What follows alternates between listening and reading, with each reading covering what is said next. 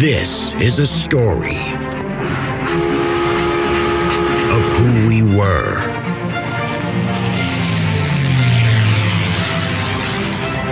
how we got here. Houston, the Eagle has landed. Roger, Tranquility. And where we are going.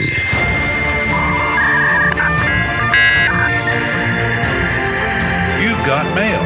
So join us as we take history off the page.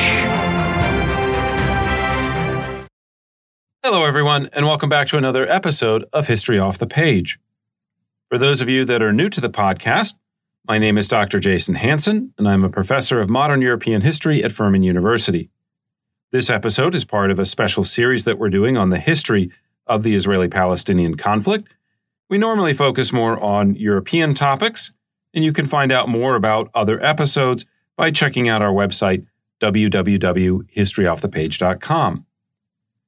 Now, in today's episode, we're going to be discussing the role played by the First World War in the Israeli-Palestinian conflict, including major moments such as the Balfour Declaration of 1917, the Arab Revolt, and the complications that ensued during the post-war negotiations over what would become the territory we now refer to as Palestine. We'll see how the collapse of the Ottoman Empire would open new spaces for the construction of an independent Jewish state, while at the same time, complications between Arab and Palestinian identity inhibited a similar development among the local Arab community. Okay, so let's get into it. As most of you know, the kind of triggering event, no pun intended there, that starts World War I is the assassination of the Archduke Franz Ferdinand during a visit to the Bosnian capital of Sarajevo on June 28, 1914. This, of course, sets off a chain of events that leads to the start of the First World War.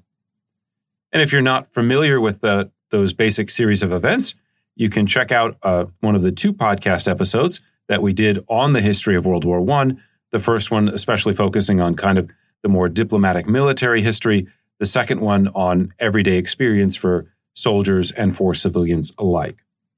But anyways, when historians talk about this, there's a tendency to start by talking about the assassination, the conflict between Austria-Hungary and Serbia, the kind of dominoes that follow because of the various alliance systems that are set up in Europe. We also tend to talk mostly about the war in European terms. Even though it's called a world war, we talk a heck of a lot about the Western Front. There's usually some mention of the Eastern Front, but not a whole lot of emphasis on that. Every now and then you'll get a little bit of talk about something like Gallipoli. But for the most part, especially in European history, when we talk about World War I, we talk about it as almost being exclusively European. But the war is also incredibly consequential for events in the Middle East. Before the war begins, as we saw in a previous podcast episode, most of this area is ruled over by the Ottoman Empire. You have that same kind of dynamic that exists in Eastern Europe, where you have these dynastic states, you have the Sultan basically operating out of Istanbul, ruling over a multinational, multi-ethnic empire where people have lots of different kind of goals, different identities, and the loyalty to the state is achieved dynastically. And of course, all this will be replaced after the war with a kind of more system based on nationalism. So the fighting in the Middle East is very consequential. The breakup eventually of the Ottoman Empire becomes very consequential. So these are very important topics to cover as we're talking about, again, the history of Israel-Palestine. Now, in terms of the people living in the region, the war's effects are felt almost immediately. Again, the assassination occurs at the end of June. There's a couple weeks of kind of diplomatic negotiations that are going on, mostly in Europe. But the Ottoman Empire is also, or becomes part of these complications, all these alliance systems, these dominoes that are falling, right? The Ottomans have a very close relationship at this point with Germany. They also have a long history, going back at least 2 centuries, of fighting wars with the Russians. They had just been defeated in the First Balkan War, not by the Russians, but by some of their proxies, by Serbia in particular. And so there's a lot of enthusiasm for getting involved. As early as August 2nd, the Ottoman government, under the leadership of the Young Turks, which is kind of headed by these three guys that are the pashas, they agree to an alliance with Germany. And they do this because they think, okay, this is a chance to make up for some of the lost territory. This will kind of be like a third Balkan War. But basically, World War I for the Turks seems like a chance at revenge. And so on October 29th, 1914, the Ottomans officially enter the war, and their fleet begins bombarding several Russian positions in the Black Sea.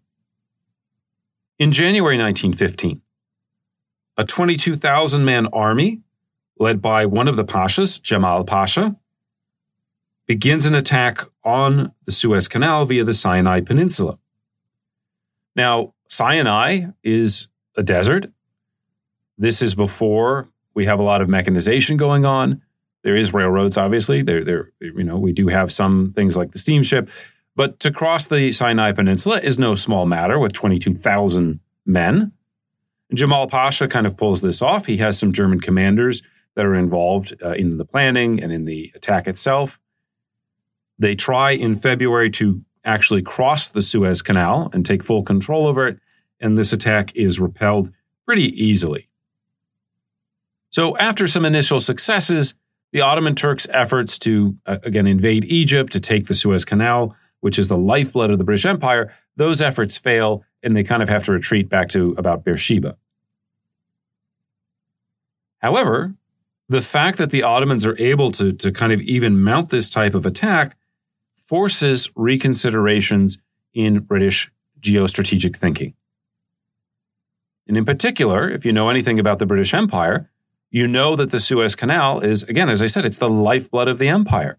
The strength of British industrialization comes from India, from having not just access to resources that you can withdraw, but especially having access to the market of India and controlling the market of India and forcing the hundreds of millions of people that live there essentially to buy British goods because you can manipulate the taxes, essentially. The idea that a foreign power could threaten the Suez Canal becomes enormously problematic for the British. And so as they are carrying out the war effort, as they are thinking about what is Europe going to look like after this war is over, securing Palestine now becomes a British geostrategic objective. Not because of the people that are there, not because they care about Muslims or Jews or Catholics or Protestants. And this has traditionally driven some of the European interest in the region, especially from Russia and France. But for the British, controlling the territory itself now becomes imperative because you are cutting off a threat to the Suez Canal. Now, the British, of course, have some colonial troops in Egypt. They have Egyptian soldiers that are commanded, in some cases, by British officers. But they also need auxiliaries, right? They're going to fight the Ottomans. The Ottomans have their own empire. They have imperial troops in various places, right? It's very far from Britain. So the British start thinking immediately, okay, we need to find allies if we are going to protect the Suez Canal, if we're going to defeat the Turks.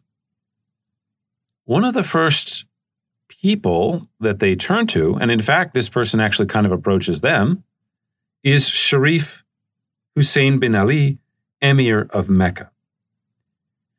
Hussein had become the Emir in 1908, and the Emir is kind of like a special defender of Mecca. It's kind of like a person who is personally in charge of the defense of the holy cities of Mecca and a little bit Medina, but Mecca is really the key city here. Right? It's the most important city in all of Islam. And once he has this position, he actually has a little bit more freedom or autonomy in terms of politics and political organization than most Ottoman appointees. And so Sharif Hussein is not just going to be a kind of another bureaucrat, an administrator. He's obviously not Turkish. But he can dream about the idea of an Arabian kingdom, a future, independent, powerful Arab nation that, by the way, will also have Sharif Hussein as its head. right? So he is a social riser isn't the right word, right? Because he's kind of born into his position to some extent, but he is someone who is ambitious. He is someone who wants to tear up or break up the map of the Middle East and get rid of this kind of Ottoman structure that's an imperial structure that's over them and replace it with something that is an Arab structure with him as, again, the head. In 1915, Hussein writes to the British and says, you know what? I would be willing to lead a rebellion against the Ottomans in exchange for support for an independent Arab kingdom. You give me weapons, you give me troops, you give me training to some extent, and I will help turn the conflict going on in the Middle East into more than just Muslims versus the British, because Muslims are supposed to be following the Sultan, the head of the Ottoman Empire, but I will lead a rebellion against the Ottoman Empire. Now, in these negotiations, they, of course, are talking about, well, what will constitute this new territory? Where do the British colonial possessions show up? How do we work things out? And one of the things that the British do that's very brilliant from a diplomatic standpoint, of course, is that you want to be somewhat vague. You don't want to just draw lines on a map because then people come back after the war and say, well, these are the lines that we drew. This gets them into some trouble with the French later on. The British and Hussein are able to agree on most of the kind of territories that will be part of this new Arab kingdom, but they are intentionally vague when it comes to the issue of the Syrian coastline. Now, when we say the Syrian coastline, we have to think a little bit bigger than just the kind of modern idea of Syria, because you also have Lebanon and you also have especially the northern part of Israel, or Palestine, whichever one you want to call it. So the British are kind of negotiating with Hussein over this territory. They're also negotiating with the French almost at the same time, because the French want to establish a protectorate in Syria. The French want to also have influence in the region. The French had previously, under Napoleon III, they had tried to play themselves up as the defenders of Catholics in particular in the Holy Land. In late 1915, the British and French are negotiating over what a partition of the Ottoman Empire might look like. This leads to something called the Sykes-Picot Agreement, where, as I said, they actually do draw a map and sign the map and kind of say these territories will be French, these territories will be for Britain. But basically, again, at the same time, the British are going to reach out to Hussein. They want to support this. They need allies. They want distractions against the Ottomans. And so on June 10th, 1916, Hussein officially launches the Arab Revolt. Now, one of the things that's interesting about the Arab Revolt, right, I mentioned Islam here. Sharif Hussein wants to use Islam as a way of kind of attacking the right of the Turks to rule. But he has to be careful about this because the Sultan rules in the name of being the most powerful secular leader of Islam. So he doesn't take up arms specifically against the Sultan. He says, I am actually protecting the Sultan against these young Turks, against these guys who have corrupted Islam, who are leading it away from kind of what it's supposed to be. And so I am actually defending Islam against the Turks. Which is fascinating because one of the things the Turks are doing from, again, the very early part of the war is they define this as jihad. They actually have a guy that comes out, says, no, this is officially jihad. Muslims in the Western states, Muslims in Russia, Muslims that are living in the Triple Entente, you all need to rise up against your host nations because this is a religious war, Islam versus foreigners. And so in a really clever way, Sharif Hussein is also kind of using this idea of a war for Islam as a way to attack the Ottoman Empire. Hussein will also promote Arab nationalism, although he does this not because he's a true believer. Again, his goal is he wants a kingdom with himself as head, or his children as head. And so he's willing to pursue whatever ideological kind of vectors or ideological paths will get him to that end result. There's similarities here perhaps to Bismarck. Right? The idea that you're going to embrace nationalism, not because you're really a nationalist, you don't really care about Germany that much, but you care about Prussia and you understand that the way to Prussian power is through embracing the idea of German identity. And if you want a fuller explanation of that, check out our episode on Blood and Iron, which is the story of German unification and the story of German nationalism and national identity. Incidentally, the British are not the only ones casting about for additional allies, this idea of how do I destabilize my enemy's colonial possessions. The Turks also do this. Right? The British also have colonial, maybe possessions is too strong a word, but the British are basically running a colony in Egypt, even though it's technically sort of part of the Ottoman Empire.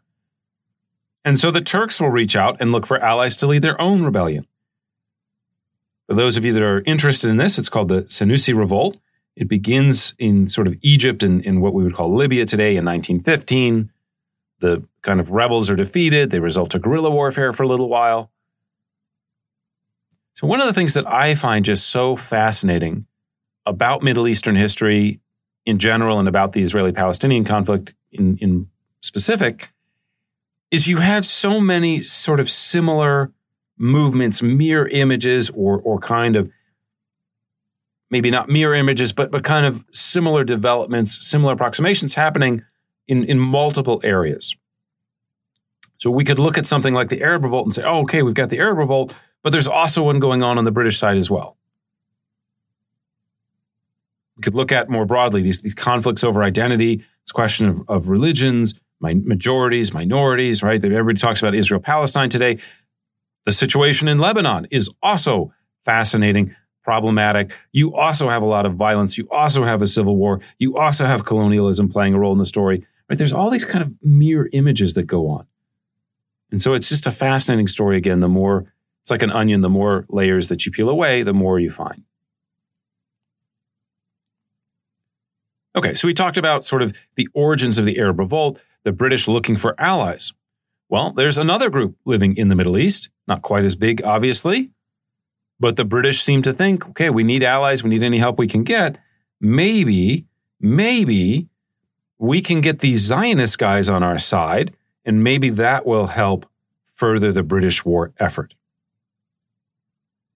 And so the key figure that will emerge from World War I as a spokesman for Zionism in the UK is Dr. Chaim Weizmann. Now, Weizmann was a 40-year-old chemistry professor. He's actually born in Russia. He's educated in Germany. He's very cosmopolitan. But basically, he's teaching in the UK. There is an issue related to producing a substance called acetone. Acetone is a compound that's used in the production of explosives. They're running low on it. They need more explosives, of course. And so Weizmann actually figures out how to kind of synthetically produce more of this acetone compound.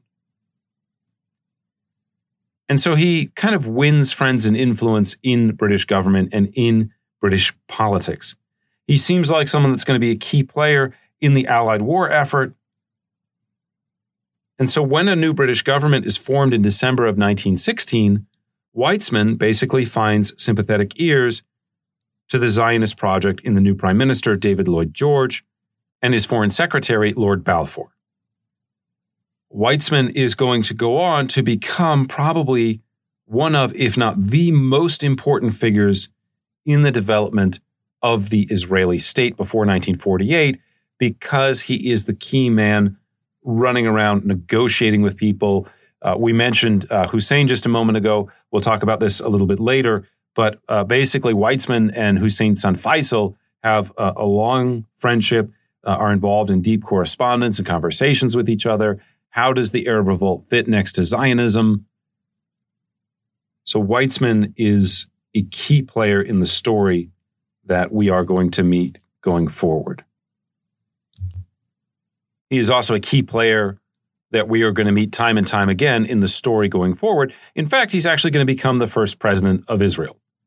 So in many ways, he's kind of almost becomes like a George Washington, if you will, of the Zionist movement. One of the other reasons that the British decide to kind of throw their lot in with Zionism, or the reason that the British decide to support it during the war, is they feel like a lot of these Jews living in Palestine, a lot of these Zionist Jews, they come from Russia. And so the hope is that they can use their kind of Russian connections or influence on Russian society to kind of keep Russia in the war, keep the kind of, band together, if you will. So there's also kind of a lot of projection going on here. You could call it anti-Semitic, this projection that Jews have kind of world power, right? That's part of what's animating the British. So this leads on November 2nd, 1917 to what becomes known as the Balfour Declaration. Now, the Balfour Declaration, at least in its sort of physical format, is not actually some sort of treaty. It's not some major kind of announcement in the way that we would think today. It's actually a letter that Balfour writes to Lord Rothschild where he says, okay, Britain is going to be committed to the establishment in Palestine of a, quote, national home for the Jewish people, end quote. The whole thing is actually not very long. It's just a little letter. You can find it online. Now, we said when the British were negotiating with the leaders of the Arab revolt, they were kind of purposely vague, especially when it came to the question of where are the boundaries of this new Arab state in the West. You can get some of that vague diplomatic language here in the letter. What does it mean to create a national home for Jewish people? Are we talking here about an independent state, as clearly many Zionists understood, right? This sounded to many of them like, okay, Britain is on board. We are now finally going to have a patron for the establishment of an independent state. Of course, that's not what it says. It says a national home. Did that mean an autonomous region within whatever state existed? There were efforts to convince the Sultan that this would be a good idea before World War I. Was this talking in a more basic sense about the idea of there will be a Jewish national home, we will accept Jews coming from all over the world, but it's not really about political power. It's not really about creating a state. It's more about the idea of we're going to allow sort of unfettered Jewish immigration to the region. And again, if we're thinking about what is Palestine in this period, as we'll see, people don't have a clearly defined notion of this is a geographic territory, Palestine. The people living here are Palestinians. It's not understood in the way that I think a lot of people think about it today. One of the big contradictions or one of the big sort of tensions is between Arab and Palestinian belonging. What does it mean to be a Palestinian versus what does it mean to be an Arab? And if you look at the situation and you say, okay, being Palestinian itself isn't that important, it's really about being Arab.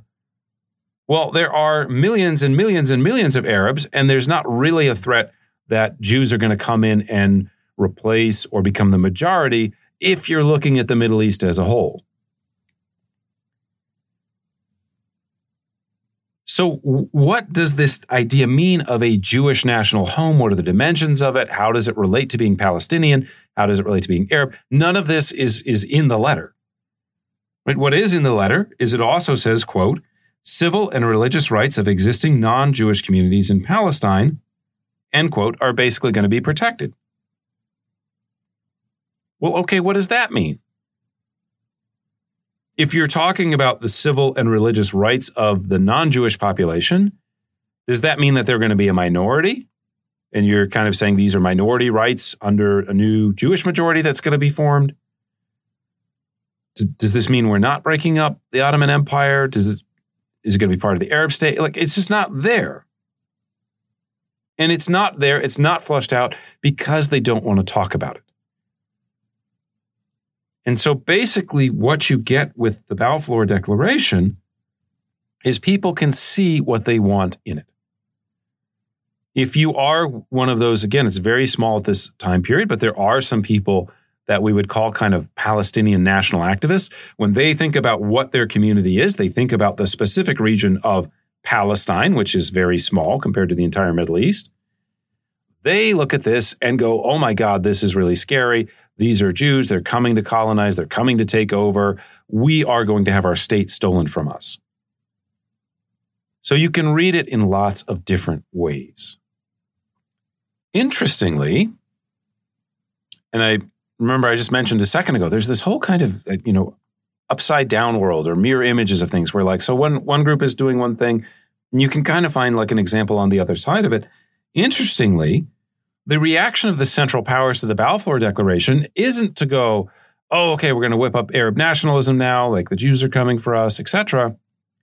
The Central Powers see in this idea of the formation of a Jewish national homeland a serious threat. Talat Pasha, who is the Ottoman Minister of the Interior and one of the three pashas that is essentially kind of the leaders of the Young Turk movement, his reaction to it is to announce that they are going to cancel all restrictions on Jewish immigration to Palestine. So the Ottomans, who before the war are kind of on the fence about it, kind of have this, I don't know if ambiguous attitude towards Zionism is the right word. There's times when they are more supportive of it. There's times when they try to close off immigration because they realize that it's stirring up kind of antipathy among the local Arab population. But basically, in the wake of the Balfour Declaration, the Ottoman Empire says, no, we need Jewish support too. We are, going to, again, cancel all restrictions on Jewish migration to Palestine. In January 1918, the Ottoman government approves the establishment of a chartered company to settle Jews in Palestine on an autonomous basis. Now, this isn't just that the Ottomans are thinking, oh, okay, maybe we can, win Jewish support. Maybe we can find a way to win over Jews in neutral countries who happen to be Zionists. You also have Zionists in Germany itself. You also have tremendous German interest in the Middle East and kind of colonial, maybe not explicit colonial interference, but the kind of indirect colonialism, trying to secure favors for Germany, trying to win over the Turks as an ally. So the Central Powers, including the Germans, including the Ottomans, including the Austro-Hungarians, get on board with this notion of a Jewish homeland. Had the Central Powers won the war, had Germany broken through or fully exploited the breakthroughs that they were able to make in the spring of 1918, in the spring offensive, had they won the war, maybe you still get some kind of Jewish state. It's kind of interesting counterfactual to think about. Needless to say, the issuance of the Balfour Declaration became one of the most important moments in the story of the Israeli-Palestinian conflict. On the one hand, it offers Zionists the first real prospect, backed by a foreign state, of creating an independent Jewish state. In other words, it's one thing for people like Herzl and others to kind of write about what this independent Jewish state might look like, what could happen, what is a possibility. It's very different when you have one of the great powers kind of formally endorsing the notion of creating some kind of Jewish home. The Zionist dream goes from being just that, a dream, into something that is now policy or is a part of policy discussions. At the same time, it also is a watershed because it breaks apart any chance of maintaining a unified, multi-ethnic polity in Palestine. Once Zionists have a realistic option at an independent state, why would they walk away from that and start working towards, again, a kind of more coexistence? Hopefully one day they could get autonomy, something like that. The idea of Ottomanism after the war doesn't make any sense anymore, especially once it seems like building a Zionist state is a real possibility. So just to wrap up this basic overview, in early 1917, British-Egyptian forces led by General Edmund Allenby will launch a major offensive against the Ottomans in Palestine. Now, this offensive is assisted by some of those additional auxiliary forces that the British had been trying to recruit. Of course, if you've seen the movie Lawrence of Arabia, you might have seen this famous scene or series of scenes where they take the port of Aqaba. Aqaba is basically just down at the very, very bottom of modern Israel or Palestine. It's a port city. It's technically in Jordan today, I think. And basically, it has this giant 600-mile desert outside of it. And so T.E. Lawrence, Faisal, this Arab army make this incredible trek over this 600 miles of desert in order to attack the Turks at Aqaba, and they take the town, and this becomes a major moment in the Arab rebellion. Anyway, after some initial successes, the main British offensive in Palestine kind of stalls a little bit in April. The Turks are down there. There are some German auxiliary troops that are sent down to fight, kind of stabilize the front. There's another kind of mini breakthrough in October 1917, and Jerusalem falls to Allenby and his sort of Anglo-Egyptian army on December 9th, 1917. Allenby sort of presses into Syria, and then eventually in October 1918, the entire front will fall apart along with the rest of the Ottoman Empire. And before we go any further, I want to spend a little bit of time talking about the effects that the war has on the issue of identity. Again, I think this is one of the things that when you hear some of the dominant narratives, whether it's the colonial narrative, whether it's the anti-Semitism or a Jewish hatred narrative, these questions of identity and the complexities of it are something that I think are so phenomenally important and we just don't discuss enough. So when the war begins, you're the Ottoman Empire, you have all these kind of multinational communities. There is a kind of two-pronged offensive that they're going to launch in order to try to win over the support of their own people or their own subjects is probably a best way to put it.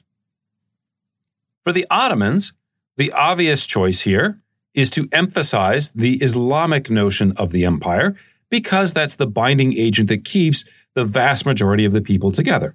You have some Christians, you have some Jews, but most of the empire, even the non-Arab portion, are Islamic subjects.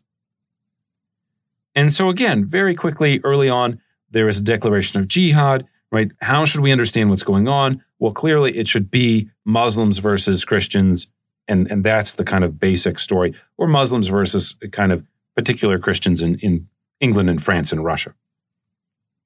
At the same time, Ottomans realize that there are other identities out there that are not going to work in the Ottoman favor, that might even be used against it, and they're going to try to suppress these alternative loyalties.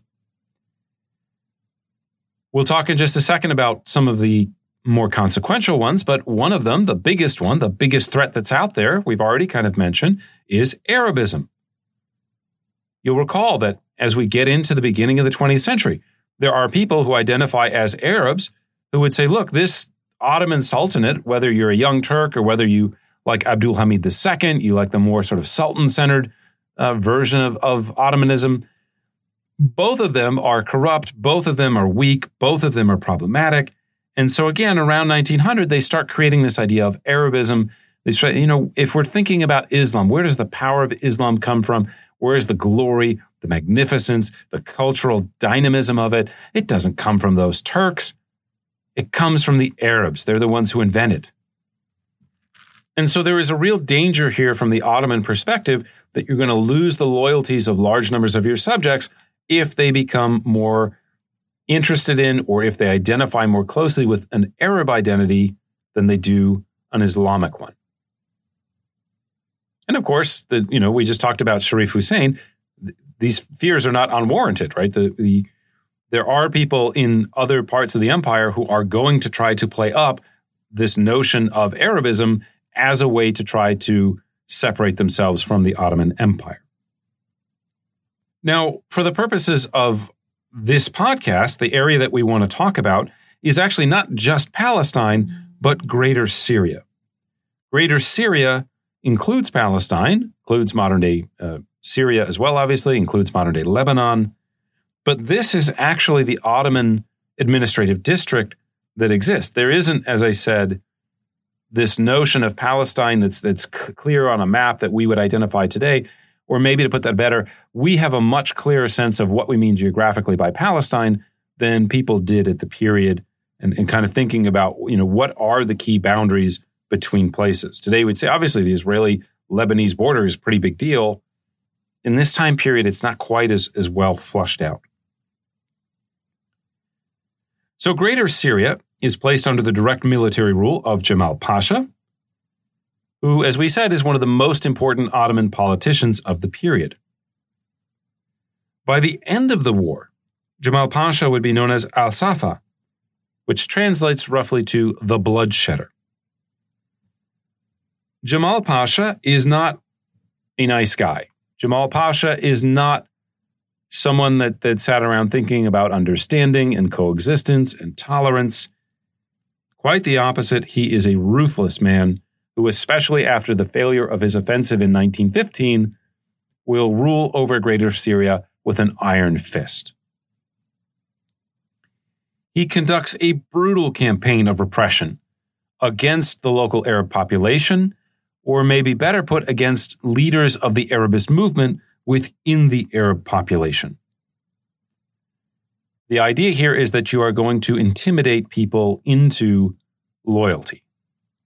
All right, you guys all familiar with Machiavelli? The big question is it better to be feared or loved? Well, Jamal Pasha definitely felt being feared was the way to go. Again, under his governorship, Arabist intellectuals and politicians are deported to Anatolia, and some of the most prominent members of the movement, including prominent, what we would call today Palestinian families, are actually executed for treason.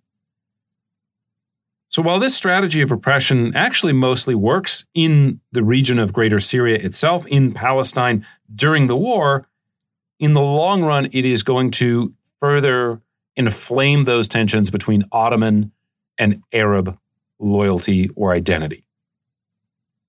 Now, at the same time, the political dimensions of the war also place the local Jewish population in a very difficult position. You'll recall from one of our previous episodes, we talked about this idea of citizenship, and we noted that because of some of the lack of democratic flavor, if you will, of the Ottoman Empire, because of some of the restrictions on the local Jewish population, it actually makes more sense if you are a Jewish migrant from Russia or Poland arriving in Palestine in the late 19th century. It makes more sense for you not to take Ottoman citizenship, to remain a foreigner, because you actually kind of have more rights as a foreigner than you would as an Ottoman. Well, this becomes a problem when the war breaks out. Right? At the time of war, when we're really worried about loyalties, okay, all these Jews are here that have Russian citizenship. Even though they fled Russia, the fear is, well, these people could be a fifth column. We need to remove these people. We need to repress these people. I'm coming to you from the United States. What happens during World War II in the United States?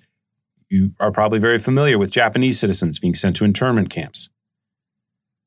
You might be familiar with some of the anti-German sentiment that breaks out during World War I. So as early as December 1914, just a couple months after the beginning of the war, before kind of those setbacks had occurred, Ottoman authorities began repressing the Jewish population in the name of state security. 6,000 Jews were expelled from the port of Jaffa, and an additional 700 Jews were arrested and deported to Anatolia, which, by the way, there are more minorities in the Ottoman Empire than just Jews and Christians. Arabs aren't really what we would think of as a minority because where they're concentrated in the Middle East, they're the majority, but they don't have political power, or they have less political power. The group that will actually suffer the most at Ottoman hands during World War I is, of course, the Armenians. This is sadly the roots of one of those great, terrible episodes of history when we see genocide taking place. It starts with deportations as early as April of 1915. So this is, again, just a couple months after the beginning of the war, at least the Ottoman entry into the war.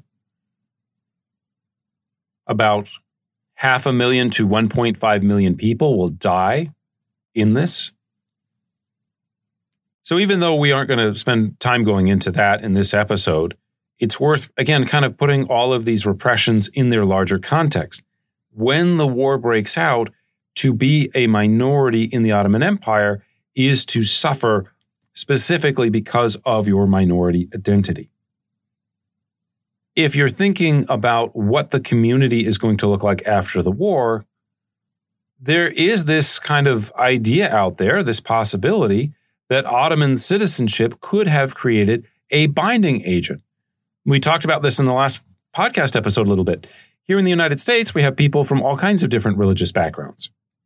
And they can all become citizens, and we can all live next to each other as neighbors because we have that idea of a loyalty that is not tied to religious identity or ethnic identity. But the Ottoman treatment of these subjects during the war, and then, of course, the shattering of the empire afterwards, it eliminates this kind of possibility.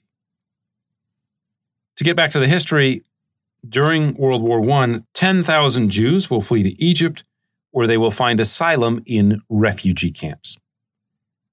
Again, I mentioned this idea of mirror images. The Palestinians are not the only ones who've ever lived in refugee camps in the Middle East. If you go back to, again, the World War I period, there are refugee camps for Jews.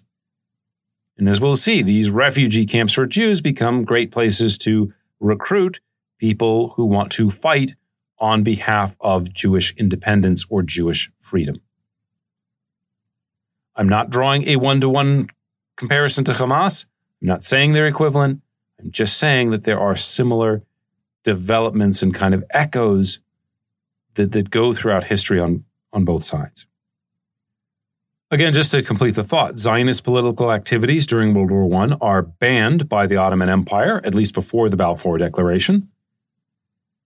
And local Ottoman officials will encourage Arab violence against the Jewish minority. How do you ensure a minority group's loyalty to your state? You make it clear to them the consequences that could follow if they don't follow you.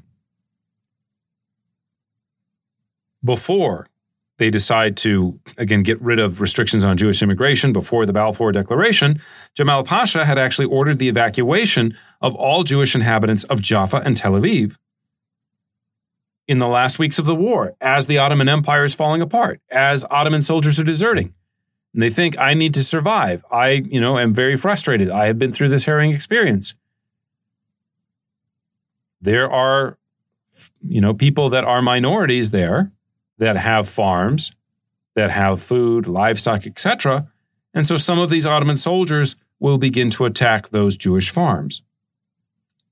When this violence happens, it's very easy for people to read that as either religious or ethnic violence. Right? If you're on the receiving end of it, you're not thinking, oh, these are poor soldiers, their state is disintegrating. I know that I don't like that they attacked me, but I see their point of view. No, it doesn't. People reduce things to simplicities. People think about it in ways that are easy to understand. And of course, this gets understood as intracommunal violence. By the war's end, the Jewish population of what we would call today Palestine or Israel plummets from about 85,000 to 55,000. There are more than 10,000 Palestinian Jews who die during World War I. Now, of course, as these events are playing out over the course of time, minority populations have to react to them. They have to adjust to them. They have to try to navigate them or negotiate them. And so for many of those Jews living in Palestine, the best option in the beginning days of the war seemed to be to express your loyalty for the Ottoman state. And what better way to be loyal than to volunteer to serve in the army, which, as we saw, is relatively new. Most of the history of minority life under Islam, Jews and Christians are not allowed to serve in the military. Instead, they have to pay kind of a special tax.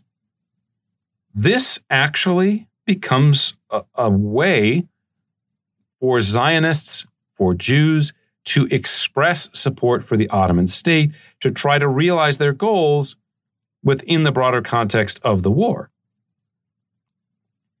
Even someone like David Ben-Gurion gets involved in this. He actually petitions the Turkish government. He says, I want the right to form a specifically Jewish Ottoman unit. Put Jews together, let them have some idea of community, some idea of maybe even political autonomy, and you will win their support for the war effort. It's very similar to the pitch made to the British. There's also kind of a very interesting game that's played beneath the surface of Arabs and Zionists negotiating with each other, talking to each other, playing out what would this look like if instead of us fighting each other and hoping to kind of win the Ottomans' support or later on the British support to push things one way or another, what if we teamed up against these imperial powers? Whether that's initially the Ottomans, later on it's going to be the British and the French. What if the two peoples work together to try to get their goals? At any rate, by 1915, over 24,000 Palestinian Jews will apply for Ottoman citizenship because they want to show their loyalty. They want to be accepted as members of the local community. As we know, these efforts were mostly in vain. As was the case with the Arabists, Jamal Pasha is not interested in supporting local groups, is not interested in minority rights, is not interested in fulfilling the Enlightenment project. And so we already talked about some of these repressive measures that he adopts against the local Jewish community after, again, especially 1915, after his initial defeat. I mentioned David Ben-Gurion a second ago. What happens to David Ben-Gurion, right? He wants to fight for the Turks. He wants to organize, a Jewish legion under the Turks. David Ben-Gurion is exiled.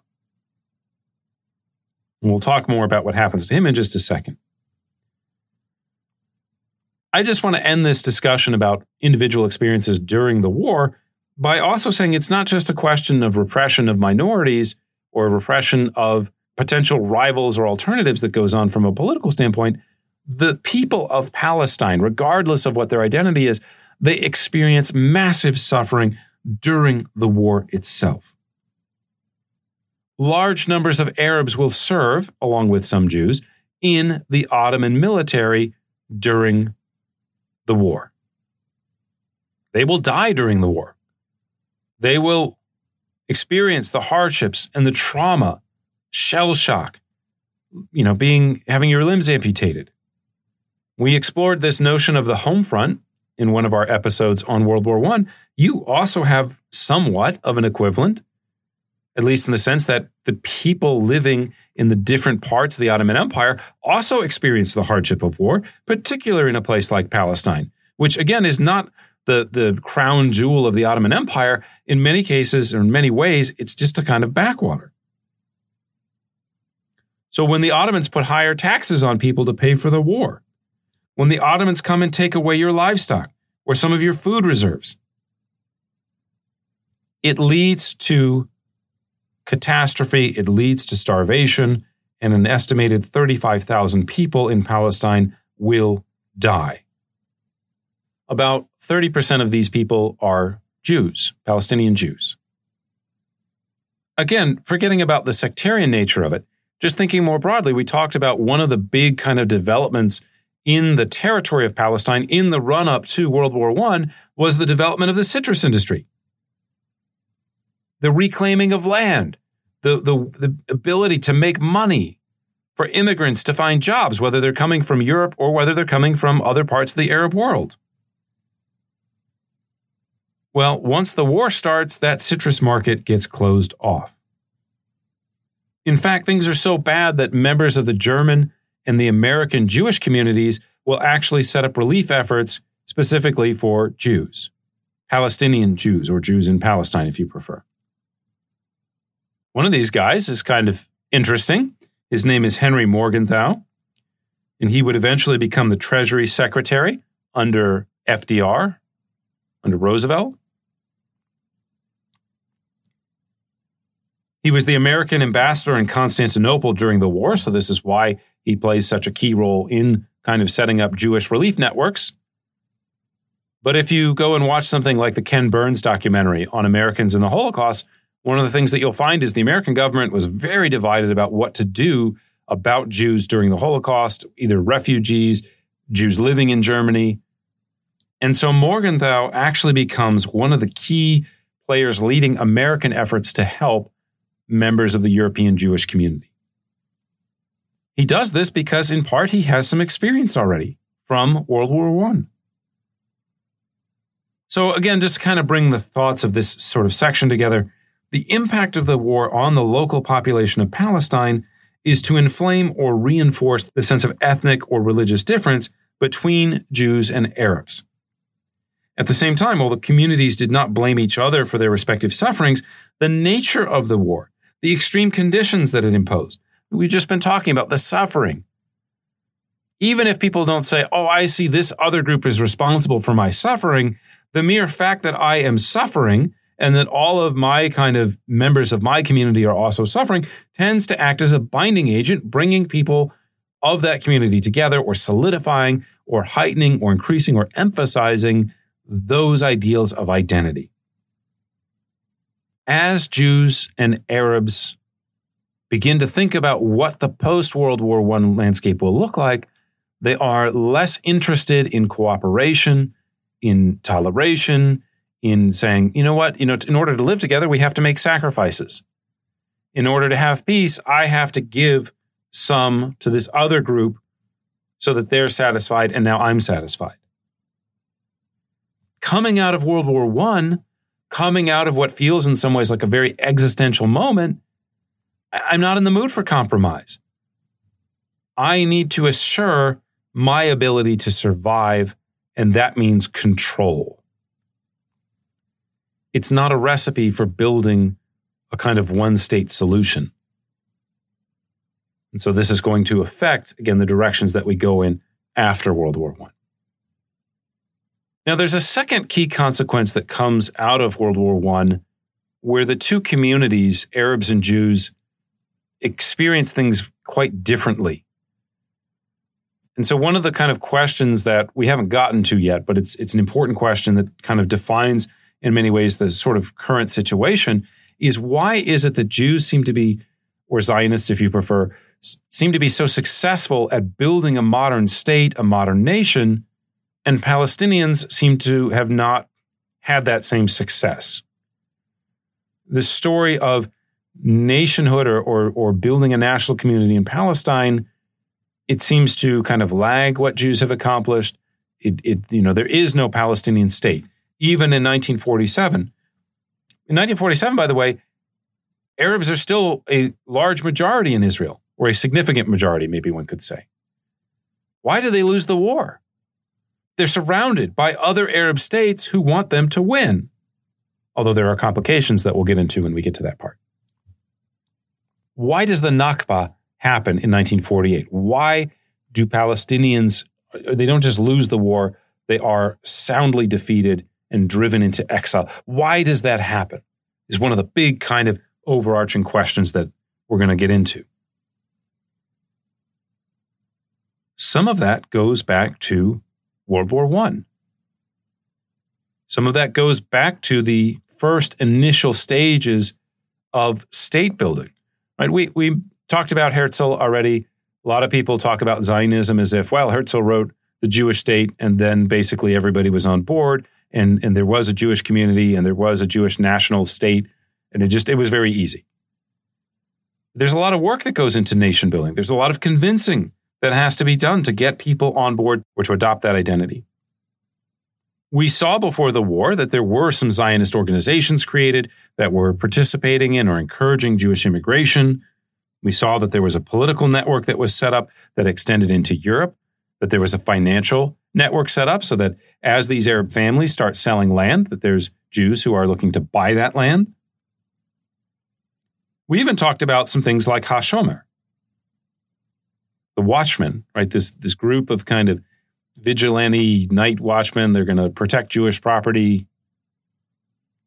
If we look at the bigger picture, though, on the eve of World War I, this process of kind of state building is extremely limited and, for the most part, had not been successful. Efforts to coordinate institutions, to create some sort of quasi-government to speak on behalf of all Palestinian Jews, those fail in the years before World War I. We have, again, I keep using Jews and Zionists, and I've flushed this out in previous episodes, but they're not quite the same thing. And there's different reasons for Zionism. Are you there because you think of it in religious terms? Are you there because you think of it in cultural or national terms? What is your opinion on socialism versus capitalism? Do you want to kind of cohabitate with the local Arab population? Do you want to drive out the local Arab population? There's all these sort of big questions that can't be worked out. I mentioned HaShomer. HaShomer has like 100 people in it. It's not the basis for a state or an army or something like that. But essentially, the war will breathe new opportunities into these efforts. These harsh costs, these suffering that is experienced by the Jewish communities in Palestine, that becomes a really good reason to figure out how to coordinate activities, to figure out how to take care of your co-religionists that are suffering. And so we see this creation of new charity networks.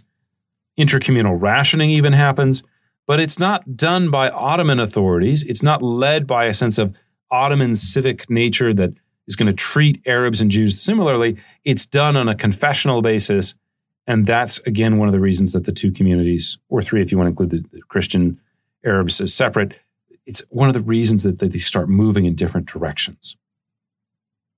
The biggest World War I era development, however, in this process of state building is created by military necessity.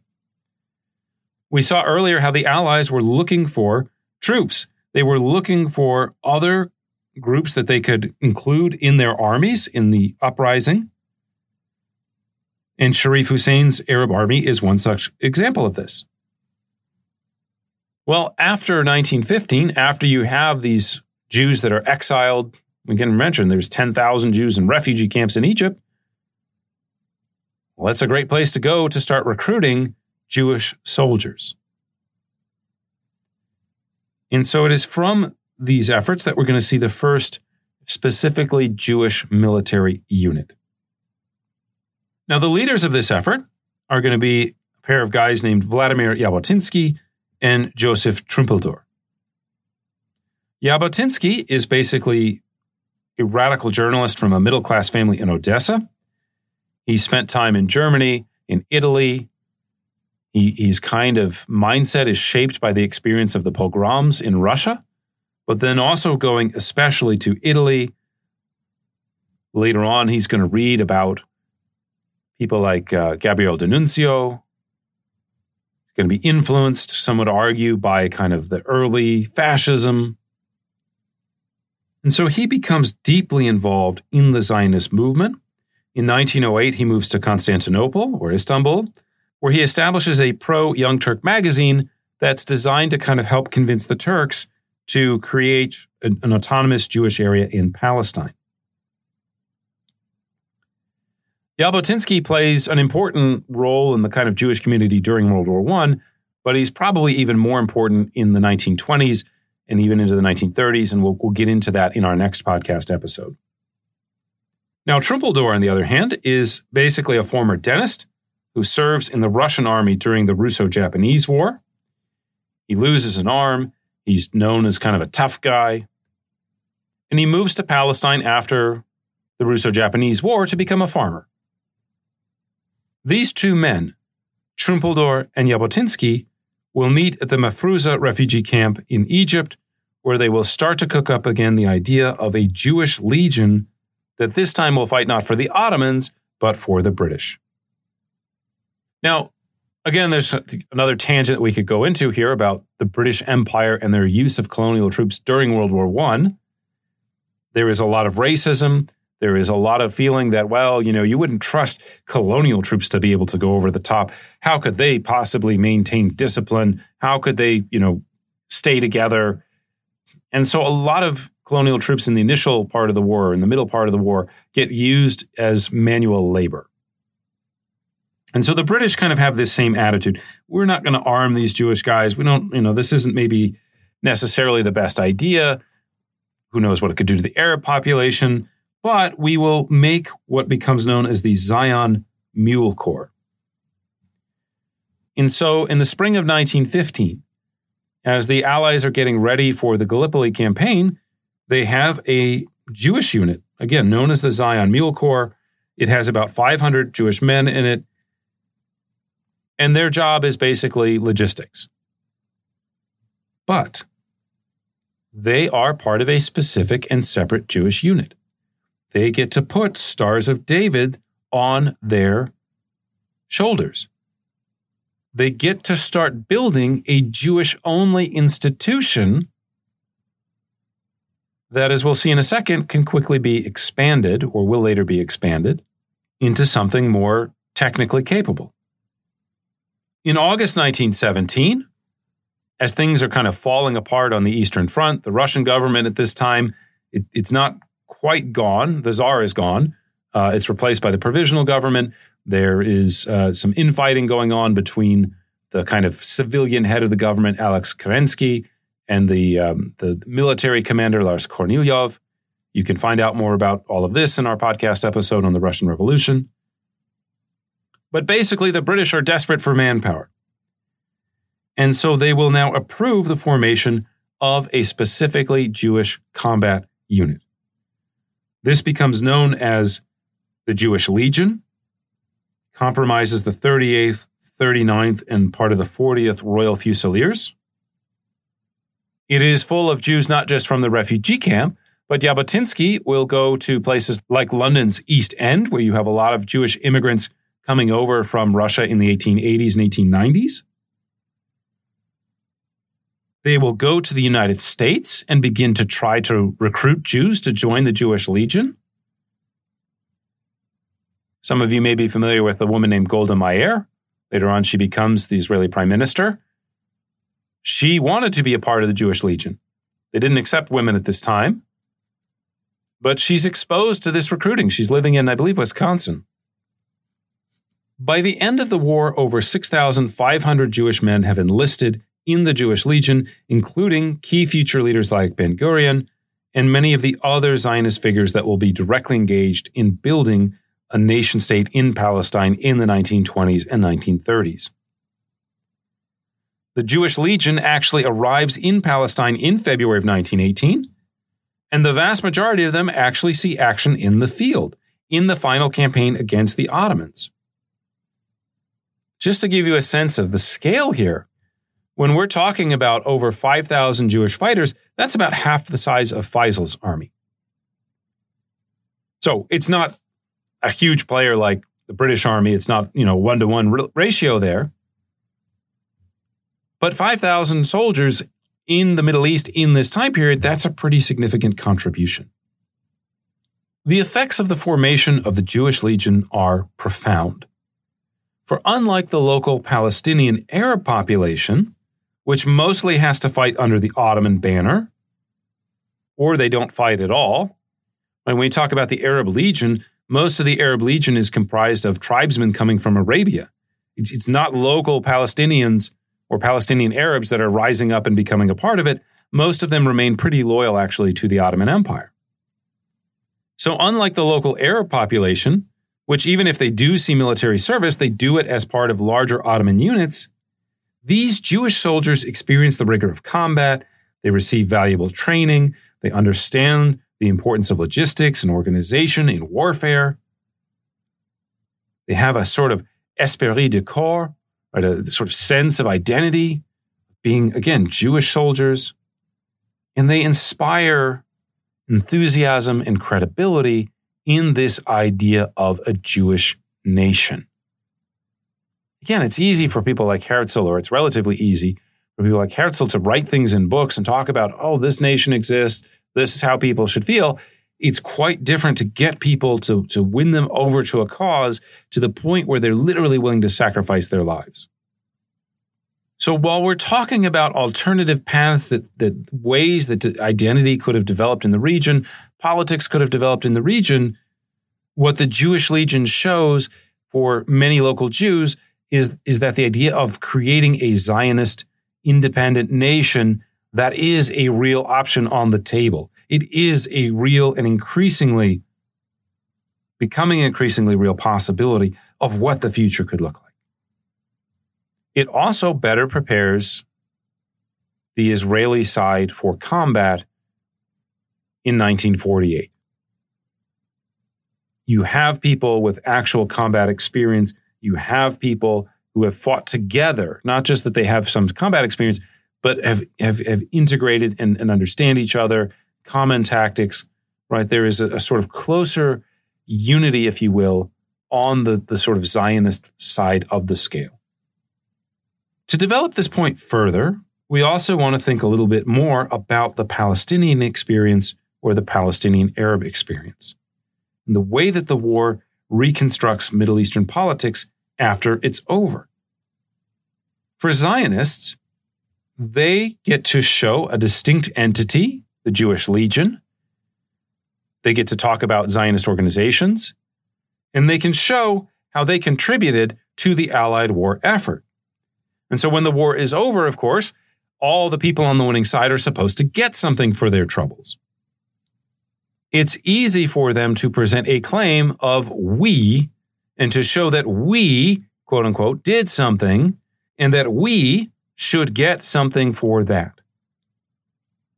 It also helps them that the claim that they want to make to territory is one that they have to do via the patronage of a great power.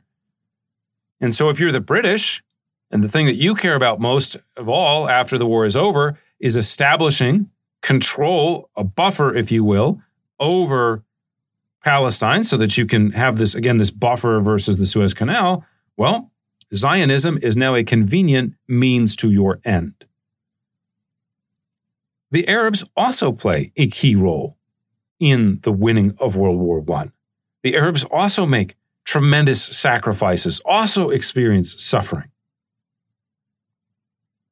The thing is, at Paris, they do this not as Palestinians, not as people who inhabit the region of Palestine and want to create an independent Palestinian state there. They do it as Arabs. When the claims are advanced as to what the Middle East should look like afterwards at the Paris Peace Conference, it is an Arab case that is being made by Arab leaders who are based not in Palestine, who are not concerned about the specific dimensions necessarily of just things going on in Palestine, but they are concerned about regional affairs. Their home base is Mecca. Sharif Hussein, his son Faisal, they're not fighting on behalf of the Palestinians, they're fighting on behalf of the Arabs, and most Arabs don't live in what we would call today Palestine.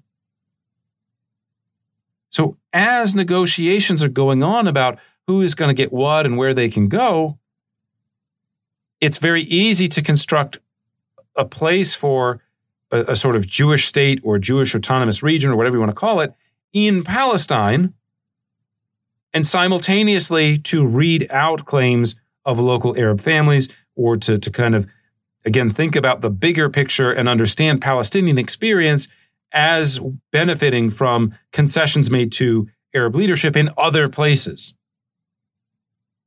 One of the ways that this happens, in more specific terms, is in the idea of what is going to happen to the land that was part of the Ottoman Empire, that is today Syria, Lebanon, Palestine, or Israel.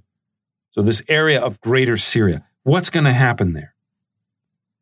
The key concession that Sharif Hussein had tried to negotiate was not the setting up of an independent Palestinian state. It was the creation of several Arab kingdoms that his sons or his dynasty would basically become the heads of. And those kingdoms are the kingdom of Iraq, the kingdom of Syria, but understood as Greater Syria. He also had this idea of building out an Arabian kingdom as well. Faisal wants the crown of Greater Syria. Now, this Greater Syria would also include Palestine and Lebanon. Faisal, in the immediate aftermath of the war, into 1919, is willing to negotiate with Weizmann, is willing to say, you know what, I can try to find my way to some sort of agreement about Jews in Palestine. You, on the other hand, can support me as I fight against the French and to some extent the British. Maybe there's a quid pro quo that we can both benefit from. Faisal wants to be the king of the Arab population of Palestine, but not as Palestinians, but as Arabs. And so this creates a kind of tension. To kind of move the historical narrative forward a little bit, one of the things that happens is that you basically have an election to an Arab council that's going to meet in Damascus in March 1920. The elections to this Arab council include people coming from the land of Palestine. If you are someone who thinks of themselves as a Palestinian nationalist, who thinks about not just being Arab, but also thinks being Palestinian specifically is really, really, really important, your political kind of push after World War I initially is not to form an independent Palestine. It is to form a Greater Syria in which you will be ruled over by Faisal as part of this larger Arab state. Of course, the British and French also play a key part in this story. The British and the French, even though they had made all these promises, they were vague at times. Even when they made a promise, right, sometimes they don't keep it. Once the war was over, the French goal is to get their hands on Syria. They don't want Faisal to really be an Arab king, right? Okay, maybe you can be the monarch, you can rule indirectly, but we really are going to take control and do what we want in Syria and Lebanon.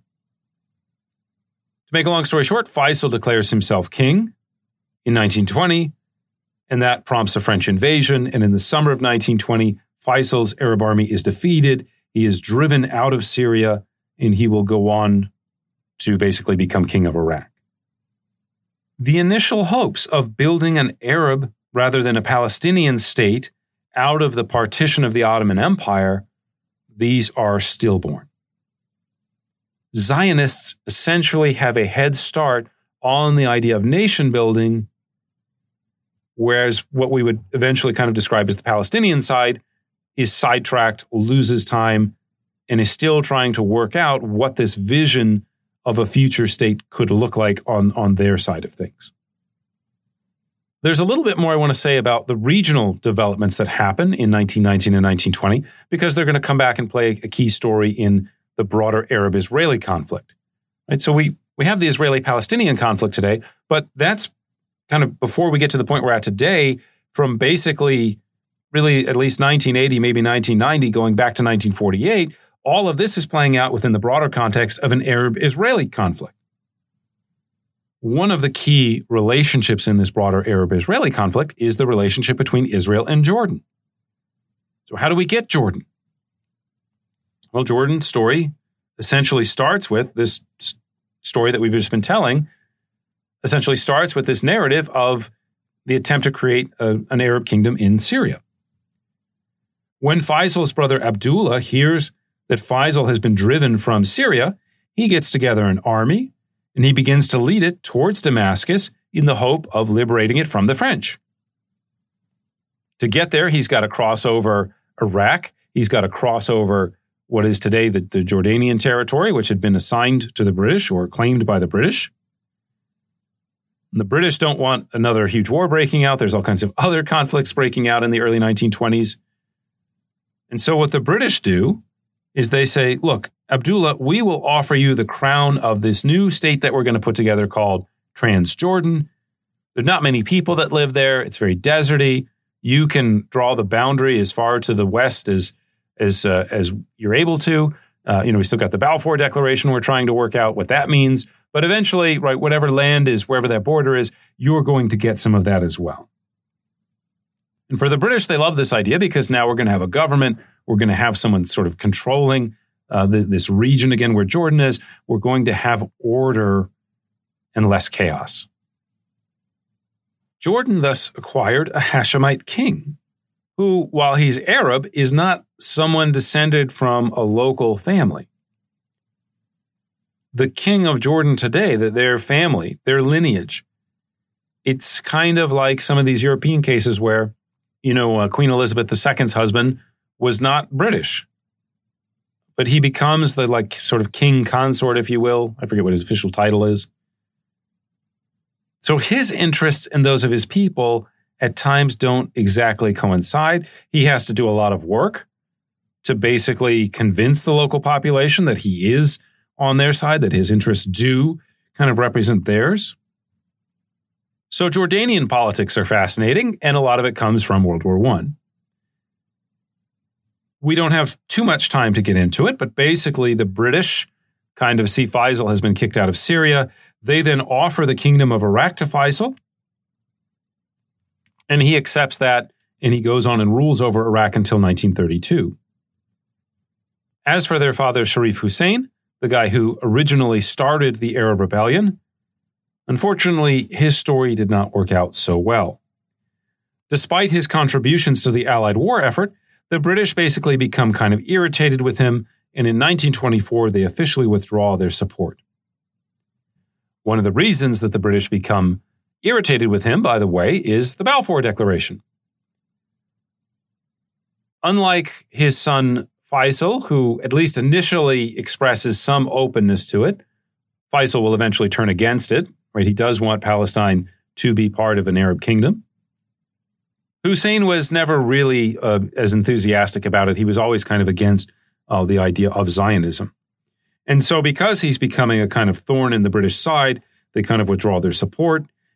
In 1924, after the formal dissolution of the Ottoman Empire, Hussein would actually declare himself caliph, potentially destabilizing British efforts to control other parts of the region. In response, the British basically encouraged the Saudis to attack, and their forces rapidly captured Mecca and Medina. A caliph without a country, Hussein then abdicates, ending his days in exile in Cyprus. And of course, the Saudis then would go and create the Kingdom of Saudi Arabia. So again, so much of the Middle Eastern history comes back to World War I, comes back to some of the political settlements, especially in its wake. So where does this leave us? Well, I should start by saying that there are other developments going on in the Middle East. I know we haven't gone into all of them, especially the situation with the Kurds, the Armenians. Really, one could go on and on about all these developments taking place. The point of our discussion, of course, today was not to be comprehensive, was not to provide you with the detailed history of Middle Eastern politics during World War I and afterwards, but again, to kind of get at the historical roots of the Israeli-Palestinian conflict. Towards that end, 2 points, again, are really worth reemphasizing. One, the experience of the war helped to sharpen certain loyalties in the region, but it doesn't do this evenly. For Jews, conflict and suffering at the hands of Ottoman authorities helped reinforce the Zionist goal of fostering a separate Jewish consciousness. The notion of being a Palestinian Jew, native or immigrant, began to make less and less sense. On the other hand, the war also weakened the idea of dynastic loyalty, the idea that common belonging within the Ottoman state would form the primary form of the region's political identities. By the end of 1918, it was clear that Ottomanism in Palestine or Greater Syria, or however you want to frame it, was dead. The question then became what would replace it. Here, notions of Arab, as opposed to a distinct Palestinian identity, proved to be stronger, at least in terms of formal politics. Now, I'm not saying that people living in the region of Palestine, Arabs specifically, did not feel a sense or a rising sense of Palestinian belonging, but their sense of how this should be expressed politically tended to flow more into the idea of being Arab and living in a state that's basis was defined by its Arab belonging or its Arab basis than it was in one that was specifically limited to Palestine. These efforts to create a greater Arab kingdom in Syria, however, failed, due in large part to European and in particular French colonial interference. So again, we see these initial questions, these initial paths about what would happen afterwards, splitting in terms of the experience of the two communities, not just in the sense that they're separate from each other, but in course of the actual pace of development. Second, the nature of the conflict also witnessed the beginnings or the acceleration of Zionist efforts at nation building. Zionist experience in World War I, the creation of distinct units like the Jewish Legion, provided the foundation for the emergence of a modern state, with its ability to mobilize and harness the resources of its entire population. Palestinian Arabs, on the other hand, did not experience these developments as distinctly Palestinians or as a distinctly Palestinian entity with distinctly Palestinian institutions. Thus, as the British Mandate would come into being in the early 1920s, they were not as prepared to build a political entity that could succeed it. But we'll get into that more in our next episode, which will cover the history of the conflict, basically from 1919 to 1936. For now, that will have to be the end of our show for today. I'd like to thank you again for listening. Next time, as I mentioned on History Off the Page, we'll discuss the issue of the British Mandate and the building of sort of separate Jewish and Arab communities and political institutions in the years after 1920 under the Mandate. If you liked our show, please like or subscribe and tell your friends about us. You can also check out some of our other episodes on, for example, topics like the Ukraine War, Queen Elizabeth II, the French Revolution, all kinds of other historical topics. You can find more details about these on our website, www.historyoffthepage.com. That's all for now. Please join us next time as we take history off the page.